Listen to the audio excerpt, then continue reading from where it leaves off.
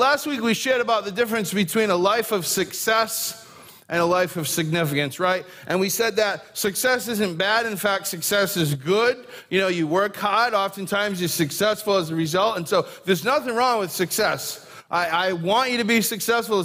But success is fundamentally about us, right?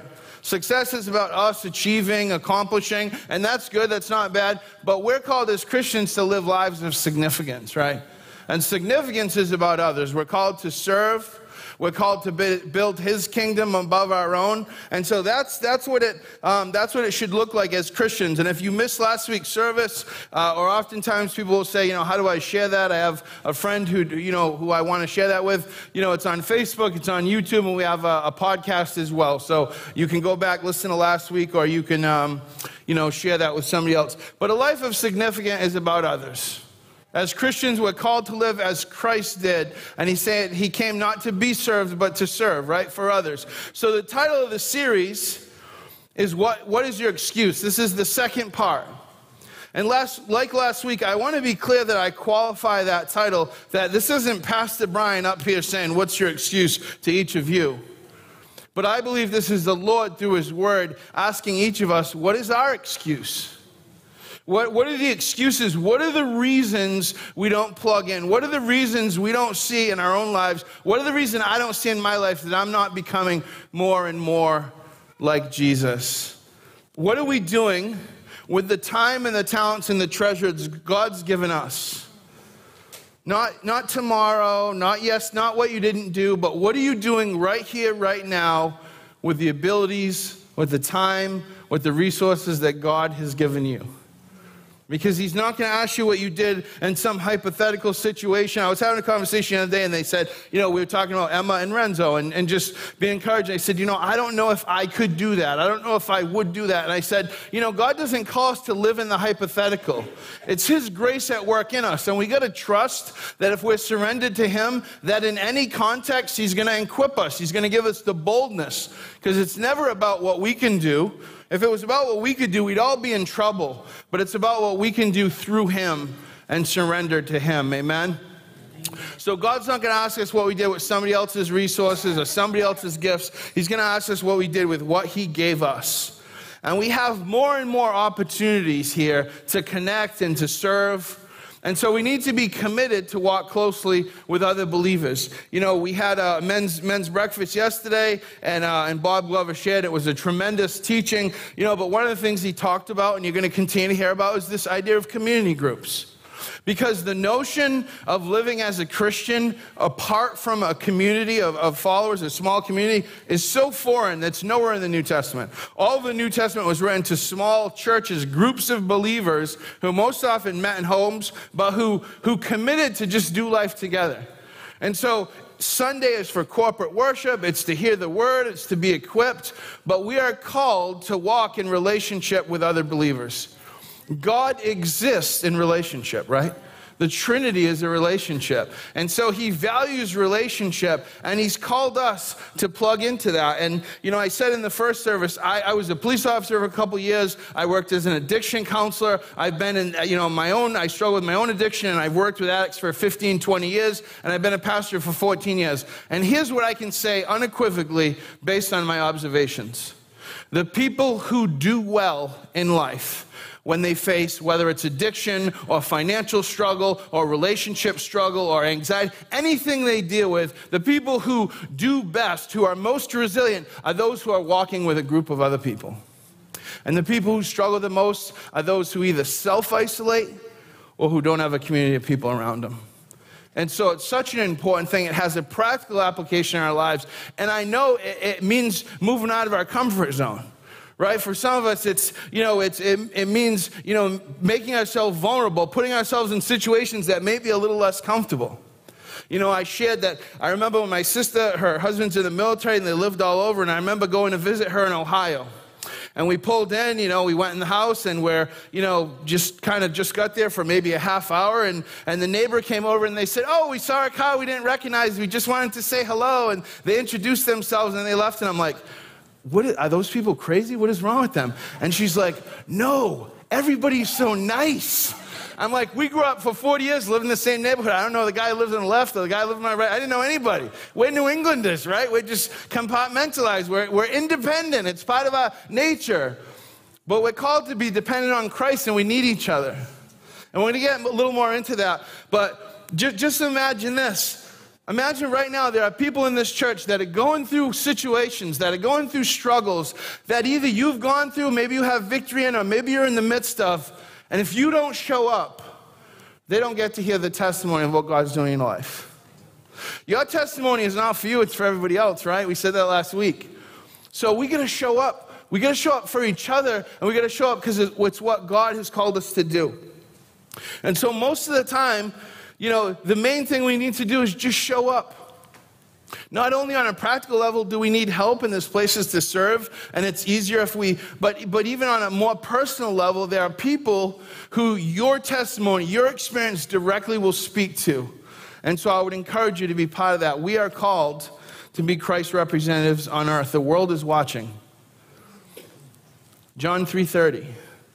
He must become greater and greater, and I must become less and less. We like to complicate things, but here's the question, folks. Here's the litmus test. Am I becoming more like Jesus or not? And if I'm not, why? And most of the time, it's because I'm not showing up. I'm not plugging in to the life-giving things that God has for us. See, I don't have a checklist and say, you weren't here, no. But I know that everything in the world, everything in your life wants to take you away from the things that God has for you that are life-giving, from the Word, from prayer, from gathering together corporately, from all those things that will strengthen you. And the enemy doesn't care if what keeps you away from church is morally neutral, right? He doesn't care if it's tennis that does it. If anybody plays tennis, and they're like, well, Pastor called me out, my tennis player. No.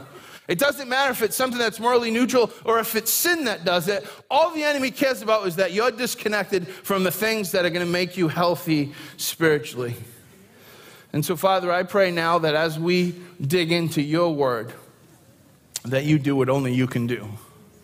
That you convict us, that you encourage us, that you challenge us, that you motivate us, that you show us the areas where we need change. Meet us in this place, God. Soften our hearts. Even now, God, let us be prepared to receive, because we know that you discipline, that you rebuke, that you correct, that you adjust the lives of those you love. In Jesus' name we pray. Amen. So again, I'm challenging you because I don't want you to miss out. I have yet to hear somebody toward the end of their life or in their later years say, I really regret that I served Jesus with all my heart. I really regret all that time I spent in the Bible. I really regret that I just prayed all the time. I mean, what a waste. But I've heard a lot of people say, I regret that I always took that overtime. And overtime, listen, that's not what I'm saying. But that I took that overtime instead of going to my kid's game, or my priorities were such, I built a business, I made a lot of money, but I lost my marriage. I did all these things, I had all these accomplishments, but my kids don't really talk to me. I've met a lot of people that have come to the end of their lives and say, I wish I could have done things differently. I wish I didn't focus so much on the things that didn't matter. And I wish instead I lived according to the giftings God gave me. See, we said last week that for each of us, God wants us to go deeper. And you never get to the place where that's not true. It doesn't matter if you're a seminary graduate, if you're in full-time ministry, if you've been a Christian for 60 years, you don't one day wake up and go, I did it, figured it out. This Christian thing, I got it, I'm good. We can always go deeper. And God's always going to show us stuff. And we move, it was almost convenient when my problem was like substance abuse, because then I could blame all that. Like all bad behavior was like, yeah, I got a substance abuse problem. Like you could blame, and then that goes away and you're just like, I'm just angry. I just lie a lot. I'm just completely self-centered. And there's always something that God wants to show us. And at some point we can remove ourselves from that process, so we can say, Lord, continue to deal with me. Continue to work these things out of me. We read from the 3rd chapter of Revelation last week where Jesus himself says to us, those whom I love, I rebuke and discipline. So be earnest and repent. In other words, be serious about it. Just change. Just commit to be different. Just turn it around. Just pray for the Lord's help and ask a brother or sister to walk with you, because we can't do it alone. There's no such thing as a lone wolf Christian. We need each other. Be earnest and repent. Genesis 4 says, now Abel kept flocks and Cain worked the soil. And in the course of time, Cain brought some of the fruits of the soil as an offering to the Lord. And Abel also brought an offering, fat portions from some of the firstborn of his flock. The Lord looked on favor with Abel's offering, but on Cain and his offering he did not look with favor. So Cain was very angry, and his face was very downcast. Abel gave God his best. And it wasn't about the amount, it was about the posture, it was about the point of it. Abel said, I'm going to give God the first, I'm going to give God the best. And Cain said, I'm going to give God what's left over. I'm just going to give God, here. It's actually, look, it's more than Abel. Look, here. And then God didn't look with approval on Cain's offering. So what did Cain do? Well, as much as I hate to admit it, he did what I do a lot of times when the Lord, or the Lord through somebody, sometimes my wife, corrects me, is I throw a pity party. I get mad. I make excuses. Well, Abel's God's favorite. I'm never going to be as good as Abel. Poor me. You mope. You ever see kids ask for something, or something goes bad and they mope, oh, it's the worst day of my life. I'm so bored. Everything's so dramatic. It's like, they're just, I said, be grateful. Be grateful. No, it's like, mopey. Not mature. Not acting like we ought to act. And so the scripture continues, then the Lord said to Cain, why are you angry? Why is your face downcast? I imagine him going, what is wrong with you? If you do what is right, will you not be accepted? If you do the right thing, this is all going to go away. There's no reason to have a pity party. There's no reason to compare yourself to somebody else. There's no reason to sit and, go into that place we go, the shame and guilt and the cycle of reasons that we're inactive. All we got to do is commit ourselves to the Lord and say, you know what? You're right. I confess. Thank you for showing me this. Help me change. But if you do not do what is right, Scripture says, sin is crouching at your door. It desires to have you, but you must rule over it. Every one of us are in this situation. People talk about a day at a time, a choice at a time. My father, way before he became a Christian, said, you figure out what you want out of life, and every decision, every choice you make, is that moving you closer or further away. As a Christian, that's even more profound, because we can say, every choice you make, everything you do, is that moving you closer or further away from God himself. Because sin is there. It wants to kill you. Here's a secret. Ready? The enemy wants to destroy you, wants to destroy your family, wants to kill you, wants your life to be a mess. That's what Jesus said. The enemy comes to kill and steal and destroy. And Jesus said, I come that you may have life and have it to the full, or have it abundantly. There's a God who wants us to flourish in the way he determines we flourish. So this is serious stuff, this exchange between God and Cain, because some people, when faced with the reality of what God expects of them and the comparison with how they're living, they get mad. Like, we read the Word of God and we look at our lives, and instead of receiving it, we get mad. Our hearts get hardened, and we run away from God. Well, I'll never be like that person, or I'm never going to be perfect, or, I did this, and this, but it's never enough, and blah, blah, blah. I'll never forget one time somebody said to me, I tried the Christian thing, it just didn't work for me. Like, wow, okay. Let's unpack that. How are things now? Oh, they're a mess. Oh. So Yahweh's not working for you either, right? Maybe your idea of the Christian thing isn't really the Jesus thing. Maybe it's the religious thing.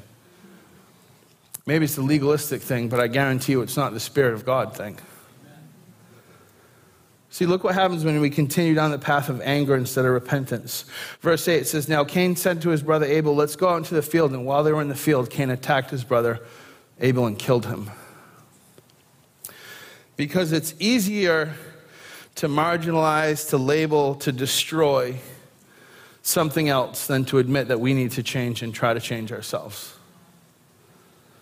If I can look at my brother and I can somehow discredit who he is to the point where I'm destroying him, maybe I'm not physically killing him, but I've destroyed him. I've destroyed his character. If I can do that, it's easier for me to feel better about myself that way than to change.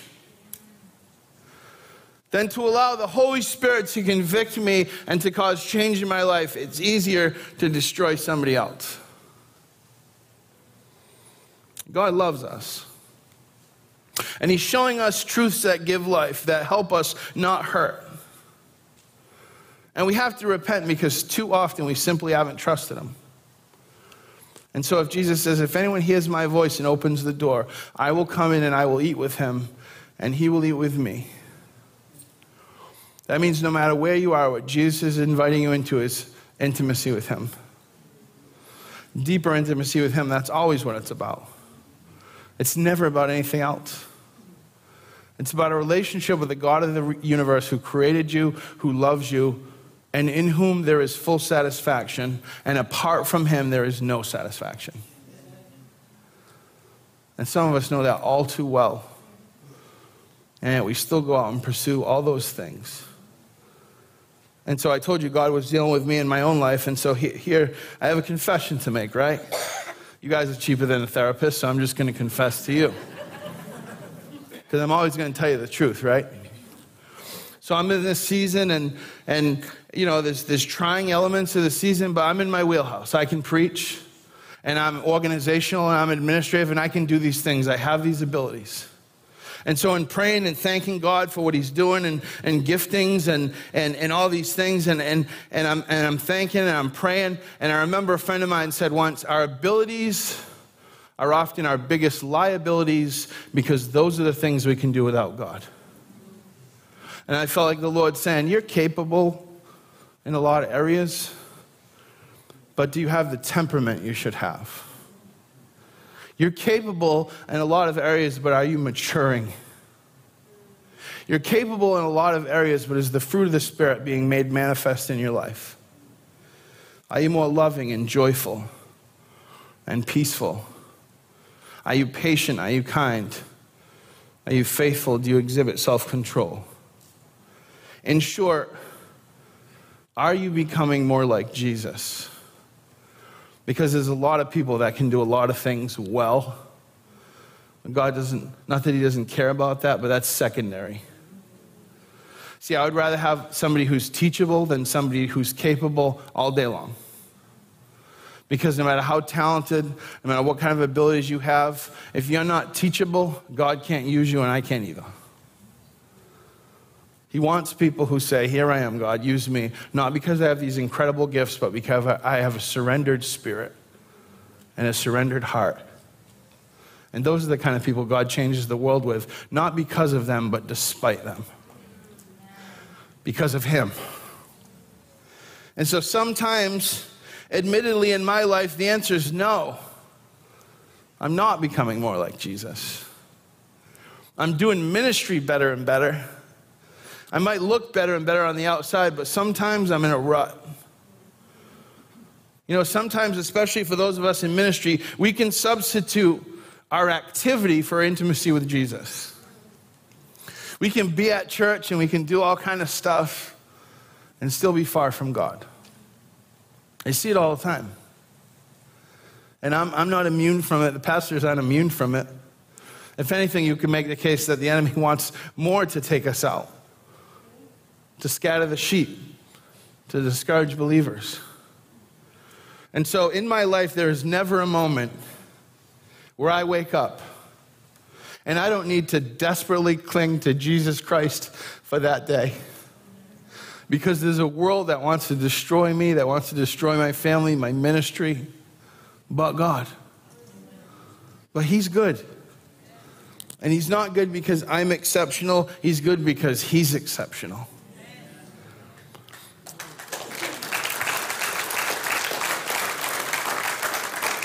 So this morning I want to look at a couple sort of categories. You know, when we talk about excuses we come up with, I think we can say that most of them sort of fall into one of these two sort of topics or banners above, right? One is unbelief. And I want to define unbelief as a lack of trust. Unbelief doesn't mean I don't believe Jesus is who he claims to be. We can believe the right things about God, but not really trust God. So unbelief or a lack of trust, and then busyness or a lack of priorities. That's what I want to look at. I want to look at those two excuses, and I think most of the excuses we make really are encompassed under those two. Because until Jesus comes back, he's given us work to do. And I've said before, if you proclaim to be a follower of Jesus, then the following part can't be optional. If you claim to be a follower of Jesus, but you're not following him, then you just show up on a Sunday in this particular place from 10:30 to, whatever. But if you're called to be a follower, it means you follow imperfectly and messy, but you follow. You show up. You receive from the one who created you and who knows how you best should live, and you respond accordingly because you trust him. Because you know that he knows what's best for you. Sometimes when I correct my kids or I try to tell them what's best, sometimes they don't know. Especially when they're little. When kids are little, they don't understand why they just can't play all day and eat, Fruity Pebbles all day. They don't get that. And if you tell them, well, you can't do that, it's not good for you. Well, why? You don't love me. You don't understand. That's what I want to do. But we know at that level that a good parent doesn't always let their kids what they want to do, because a good parent knows what's best for them. And yet we tell God what we want to do all the time. And then he says, well, that's not what's best for you. And you're like, but I want to do it. I want to eat Fruity Pebbles and binge Netflix all day. And some of us, I know, that's right. God's saying, look, if you trust me, that means you believe that what I have for you is better than what you have for you. See, it's not about legalism. It's about the realization that the greatest joy and blessing we have in this life is the ability to walk closely with Jesus. Everything else pales into comparison. So unbelief, not necessarily a lack of belief in God, but a lack of trust in him and his promises. Proverbs 3, verse 5 through 8. Trust in the Lord with all your heart. Now in Hebrew, the heart it's not just an organ, it's not just the center of your emotion, it's the center of your being. It's everything you are. Everything you do emanates from that. It's your will, it's your intellect, it's your emotion, it's all you are. So every fiber of your being, including your mind, including your emotions, are so directed toward God that you trust in him fully with your life. Because it's easy to trust God when his agenda lines up with mine. When I look around and everything looks like I think it should look, it's like, yeah, God, we're right on plan. I trust you. But then what if things don't look the way you think they should look? What do you do then? Is he any less trustworthy? Or do you go, I didn't see this coming, but Lord, I trust you. I've preached before, some of us trust in outcomes, not in God, outcomes. Trust in the Lord with all your heart and lean not on your own understanding.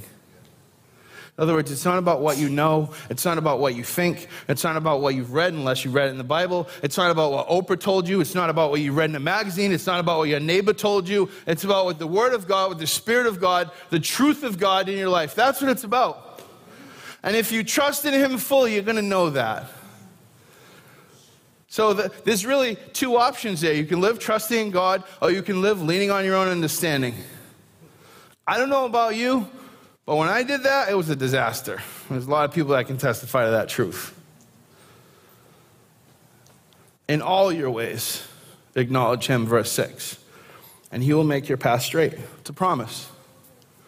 Not in most of your ways, not in some of them, but in all your ways, in everything you do, in every choice you make, acknowledge him. And he's going to make your path straight. It might not look like your idea of straight, but it's going to be straight. Do not be wise in your own eyes. Fear the Lord and shun evil.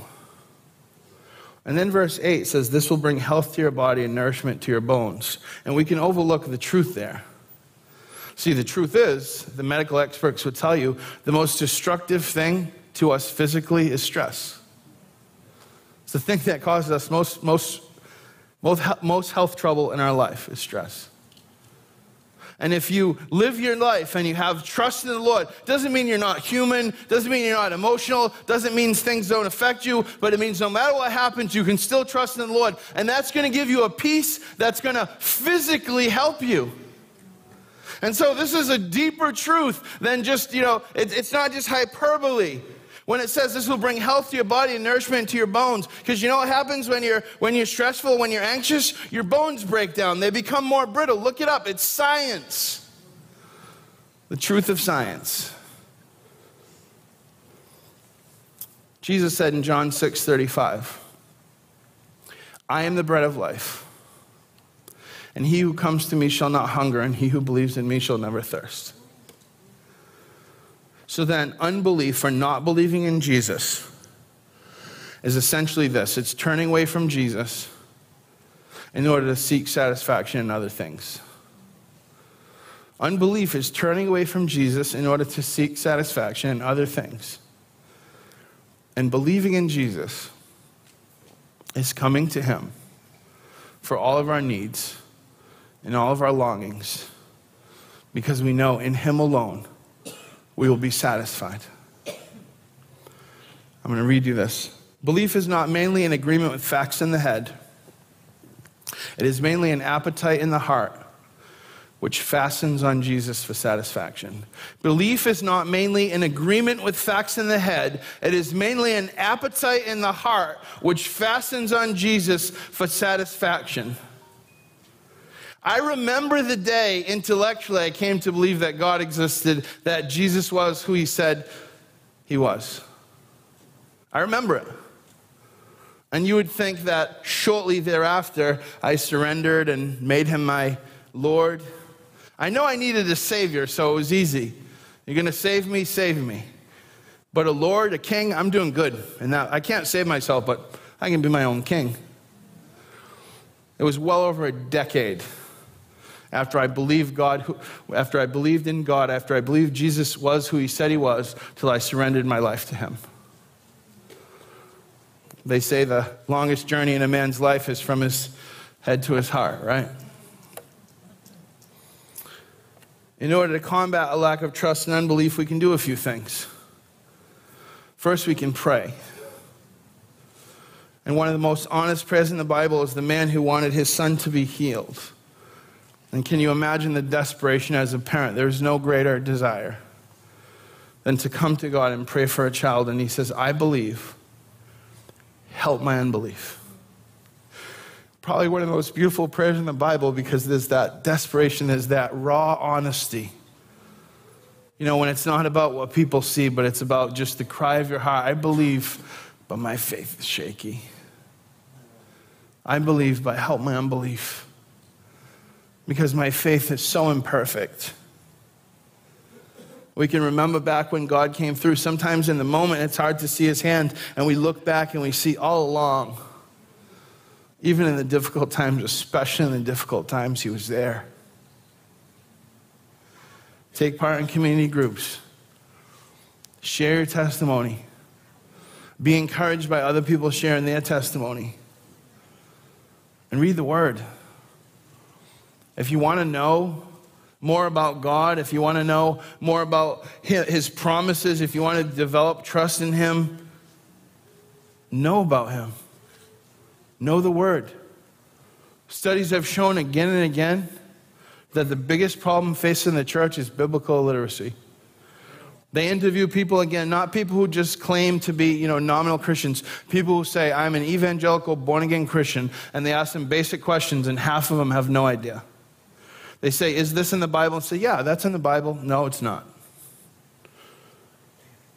Because we don't read. I mean, we have our devotions, we have maybe our podcasts, our TV shows. Those are supplementary. Those are good things. Those aren't bad. But you got to read the Word. Because if not, you're left with what you think and what you feel. And what Oprah thinks and what Oprah feels. Poor Oprah, I'm always picking on her. Whoever. Pick your crazy talk show host. not about what your neighbor thinks. It's not about what the magazines tell you. It's not about what culture tells you. It's about the truth of the Word of God. Read the book. I have remarkable testimony because God is remarkable, not because I am, because He is. And because life brought me to a place where I surrendered to Him. And people say, it's good, Pastor Brian, you know, I've heard your testimony, you surrendered to Jesus. Let me be very clear that I did not surrender to Jesus for a long time. Years and years, decades, a decade and a half. And when I finally surrendered to God, there was nothing left. There was nothing to congratulate me about. I had made such a mess, and I felt like God was going, you done yet? I mean, what do you think? Want to do this again? A couple more years, you think? Just let me know. Because that was the pattern, year after year.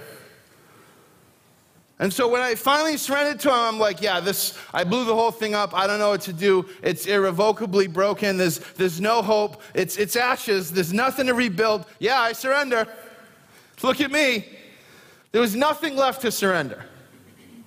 I had made such a mess of my life. I didn't even have a will to live. My will to live was because I didn't want to hurt the people who loved me anymore. That was the only reason why. That was the only will to live I had. And I was absolutely hopeless. And I encountered Jesus Christ. He met me in that place. And He changed me forever. And I take no credit at all for that. But some of you, you know, you don't have to blow your life up. But you do have to get to the place where you give Him control, where you surrender it all.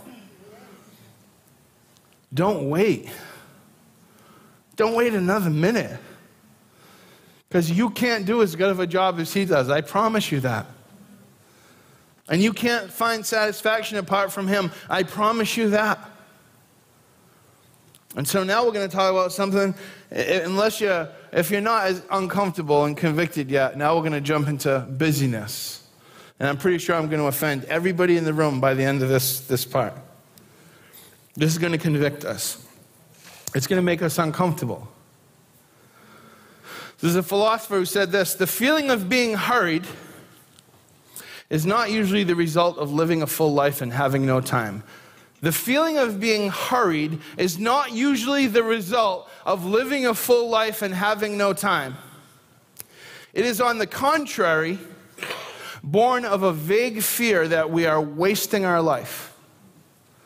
When we do not do the one thing we ought to do, we have no time for anything else, and we become the busiest people in the world. So we'll define busyness then as not having time for God, which comes from a preoccupation with self. It means our priorities are wrong. And if you don't make God a priority in your life, your kids will not. Here's a sobering statistic. Here's a sobering reality. Your kids are more likely to come to faith if you are an atheist and you have no faith at all than if you are simply a nominal Christian who plays lip service. Maybe you show up to church on Christmas and Easter. Maybe you pop in from time to time. Because your kids, they'll listen to what you say, but they watch how you live. And statistics will show that they're more likely to come to faith when they have no faith in their life at all than when their examples don't put God first and they just marginally pretend. In fact, we've lost a whole generation for that reason. Because my parents' generation, I mean, you can read this, sociologists will say, there was sort of an inherited morality. So there was a sense of, there were still the values of the previous generation. And our kids didn't inherit that. There's not even a concept, there's not even language for sin. We live in a world of preferences. There's not right and wrong, there's just what you want to do and what you don't want to do. And so we can say all day long, we can talk about the truth, we can talk about God being important, but if our kids don't see that lived out, if faith is just sort of an afterthought, it's nominal, church is something we come to when we have nothing better to do or when it's raining out, our kids are going to see that and they're going to go, yeah, my parents say they believe in God, but it wasn't really important to them. That ought to convict us. That ought to challenge us. God tells us we should be in fellowship with other believers. It's not optional. It's all throughout the New Testament. He tells us we should worship him. He tells us we should study his word. He tells us we should pray regularly. And here's the thing, right? Jesus wasn't the kind of teacher who came and told everybody, all right, this is what you should do, and then didn't do any of it. He lived it out. I remember talking to a Christian friend of mine once, and they said, I don't know, praying, I don't know, should I pray? And I'm like, he's like, make the case, theologically for why I should pray. I'm like, ready? Jesus prayed. Jesus prayed. You want to know why you should pray? Jesus prayed. He lived it out. He set the example. He knew that it was communion, that it was communication, that it was a reliance upon the Father. This is what he did. This is how he lived. This isn't just for CFC or for me or for the pastors. This is for all of us. And it's not something that God wants us to do so he'll love us more. It's something he gives us to do because he loves us. He gives us his word. He gives us his spirit. He gives us the ability to meet together as a church because he loves us. Not so he can say, if you show up to these things, I'm going to love you more. No, that's backwards. That's religion. See, we think God understands that we need to work 80 hours a week. I had a friend of mine, and I love him. God bless him, good friend. And I ran into him a couple years ago. I said, how you doing? Oh, man, I am exhausted. I am working 80, 90 hours a week. I'm always working. I said, well, stop working so much. No, I can't. I got my mortgage, and love the guy, good friend of mine. Him and his wife together, probably making $200,000-$300,000 a year. Drove a Land Rover, motorcycle, motorhome. She drove a fancy BMW, $800,000 house. All this stuff he didn't have time to enjoy. Nothing wrong with stuff. There's nothing wrong with owning stuff. It's a problem when your stuff owns you. He was a slave. He didn't even realize it. Nice guy, not a bad guy. Oh, I can't. I got to work. I built this lifestyle. It's like, you're miserable, dude. It's not working for you. I don't know what to tell you, but your calendar is up to you. And I'm not saying there aren't busy seasons of life, because we all have busy seasons of life. But if you had a busy decade, you're mismanaging your time. And here's the thing, and here's why I'm going to offend everybody in the room. Ready? And I tell you this not to be critical, but for the lesson. I've had these conversations with people. I've had conversations with single people. Say, I'm going to serve more, but I'm in school now, and, studies are tough. But once, things settle down, I'm going to be able to serve more, and I'll get involved. Okay. And then time goes on, they get into a relationship. Well, it's a new relationship, and, but I'm going to, once, we kind of get settled, we figure it out, things, then I'm going to, okay. They get married. We're newlyweds, and we're really trying to adjust to life together, but at some point, we're gonna get plugged in, and okay. And a baby comes. And that's like a good 3-year excuse. Well, how hard it is to come to church with a baby and with kids? Okay. And then the 30s, 40s come. I'm a manager now. Life's so busy at work. I just don't, But as soon as things slow down, I'm definitely I'm gonna plug in. Okay. Then I get older, retire. Well, we're retired now, so we do a lot of traveling, and, we have people over, we're away a lot. Okay. So what's my point? My point is there will always be a busy thing to do. There will always be, and if you keep putting it off, you will never get around to it. You'll always find a reason why you can't do it. But the reality is, every one of us in this room make time for the things that are important to us. We do. And so I'm not telling you that to make you feel bad. And I don't even, people, when I talk to them, I can tell they're not lying. They're not making excuses. They sincerely believe that at some point things are going to settle down and they'll be able to plug in. But they're waiting for that time, and it's never going to come. And they're going to get to the end of their lives and be like, man, God gave me these gifts, these resources, these opportunities, and I missed out. Because here's what Scripture promises. God's going to build His church. He's going to build it. You get to choose just whether you participate or not. And that doesn't mean perfectly. I'm not saying that we don't have busy seasons. But I'm saying that oftentimes we need to be shaken out of our slumber, out of our lukewarm pursuit of our own comfort above all else. I used to preach to the Teen Challenge guys all the time. Are you comfortable or are you growing? Because if you're growing, you're not comfortable. And if you're comfortable, you're not growing. So choose. Because being a Christian means becoming more like Jesus. And I don't know about you, but because I'm not a lot like Jesus, that whole process is pretty uncomfortable to me. But I'm going to embrace it because I want to grow. If you choose comfort, you'll be comfortable. You'll be comfortable for a season. And you will be unsatisfied and unfulfilled your entire life. So now my main text, right? The Good Samaritan, familiar to a lot of us, Luke 10. It says, on one occasion, verse 25, an expert in the law stood up to test Jesus. Teacher, he asked, what must I do to inherit eternal life? So we know he was an expert. We know he had the head knowledge. And we know his motive wasn't sincere, but he was trying to test Jesus. And so he opens by asking sort of like the question that he knows the answer to, right? And it's pseudo-spiritual. It sounds religious. It sounds like he's, Lord, what must I do to inherit eternal life? Because that's what's happening here. That's the context. What is written in the law? He replied, how do you read it? And so he answered, 27, the lawyer answered, love the Lord your God with all your heart, with all your soul, with all your strength, and with all your mind, and love your neighbor as yourself. Now, this is in Deuteronomy. This lawyer, he had been repeating that his whole life.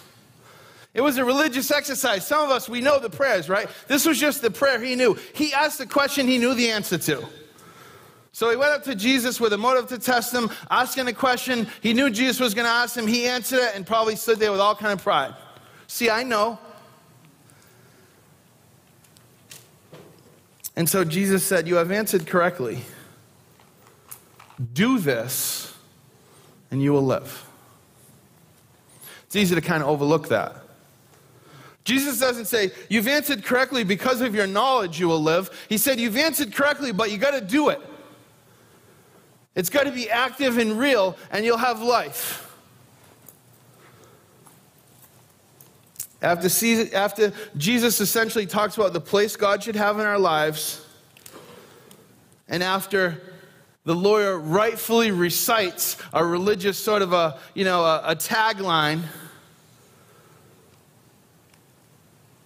now he's looking for a way out. He's making excuses. So verse 29 says, but he wanted to justify himself. So he wanted to make an excuse. And so he asked Jesus, who is my neighbor? In verse 30, Jesus replied, a man was going down from Jerusalem to Jericho when he was attacked by robbers. They stripped him of his clothes, they beat him and went away, leaving him half dead. A priest happened to be going down the same road, and when he saw the man, he passed by on the other side. So too a Levite, when he came to the place and saw him, passed by on the other side. But a Samaritan, as he traveled, came to where the man was. And when he saw him, he took pity on him. He went to him and he bandaged his wounds, pouring on oil and wine. Then he put the man on his own donkey, brought him to an inn, and took care of him. The next day he took out 2 denarii and gave them to the innkeeper. Look after him, he said, and when I return, I will reimburse you from any extra expense you may have. Which of these 3 do you think was a neighbor to the man who fell into the hands of robbers? Jesus asked, and the expert in the law replied, the one who had mercy on him. And so Jesus said, go and do likewise. There's a lot there in that scripture. What moved the Samaritan was pity. The Samaritan had every excuse because Samaritans in that world, there was such prejudice, they were so hated. So the Samaritan could have said, this guy, I'm not going to take care of him. He would probably kill me if he had the chance. He hates me. True. That would have been a good reason not to help somebody. These other 2 people, they didn't help him. I'm not going to help him. See, the priest had the right vocation. The Levite had the right background. He was from the right class. But neither one of them did what they ought to do. They knew the answers. But what matters is what they did or didn't do with the opportunity that was in front of them. Were they too busy? Were they heading somewhere else? Did they have no compassion? Either way, their priorities were wrong. And so are we walking past the people who need us the most when we don't show up? What is our excuse for not being used? Well, someone else will do it. I'm not that good at it. The person doesn't really like me. See, too often we're building a life of success instead of significance. We're building our kingdom instead of His. Do not love the world nor the things it offers you, for when you love the world, you do not have the love of the Father in you. Ask the worship team to come up. Chase Jesus. Give your life to Him. Nothing else will satisfy. Everything else will be a dead end. Pursue Jesus. God pursues you. The Bible says He's a jealous God. He doesn't want to be second or third. He doesn't want to be second or third because whatever's first is what you're worshiping. And if it's not Jesus, it'll destroy you. Whether it does it immediately or whether it does it over time, it'll destroy you.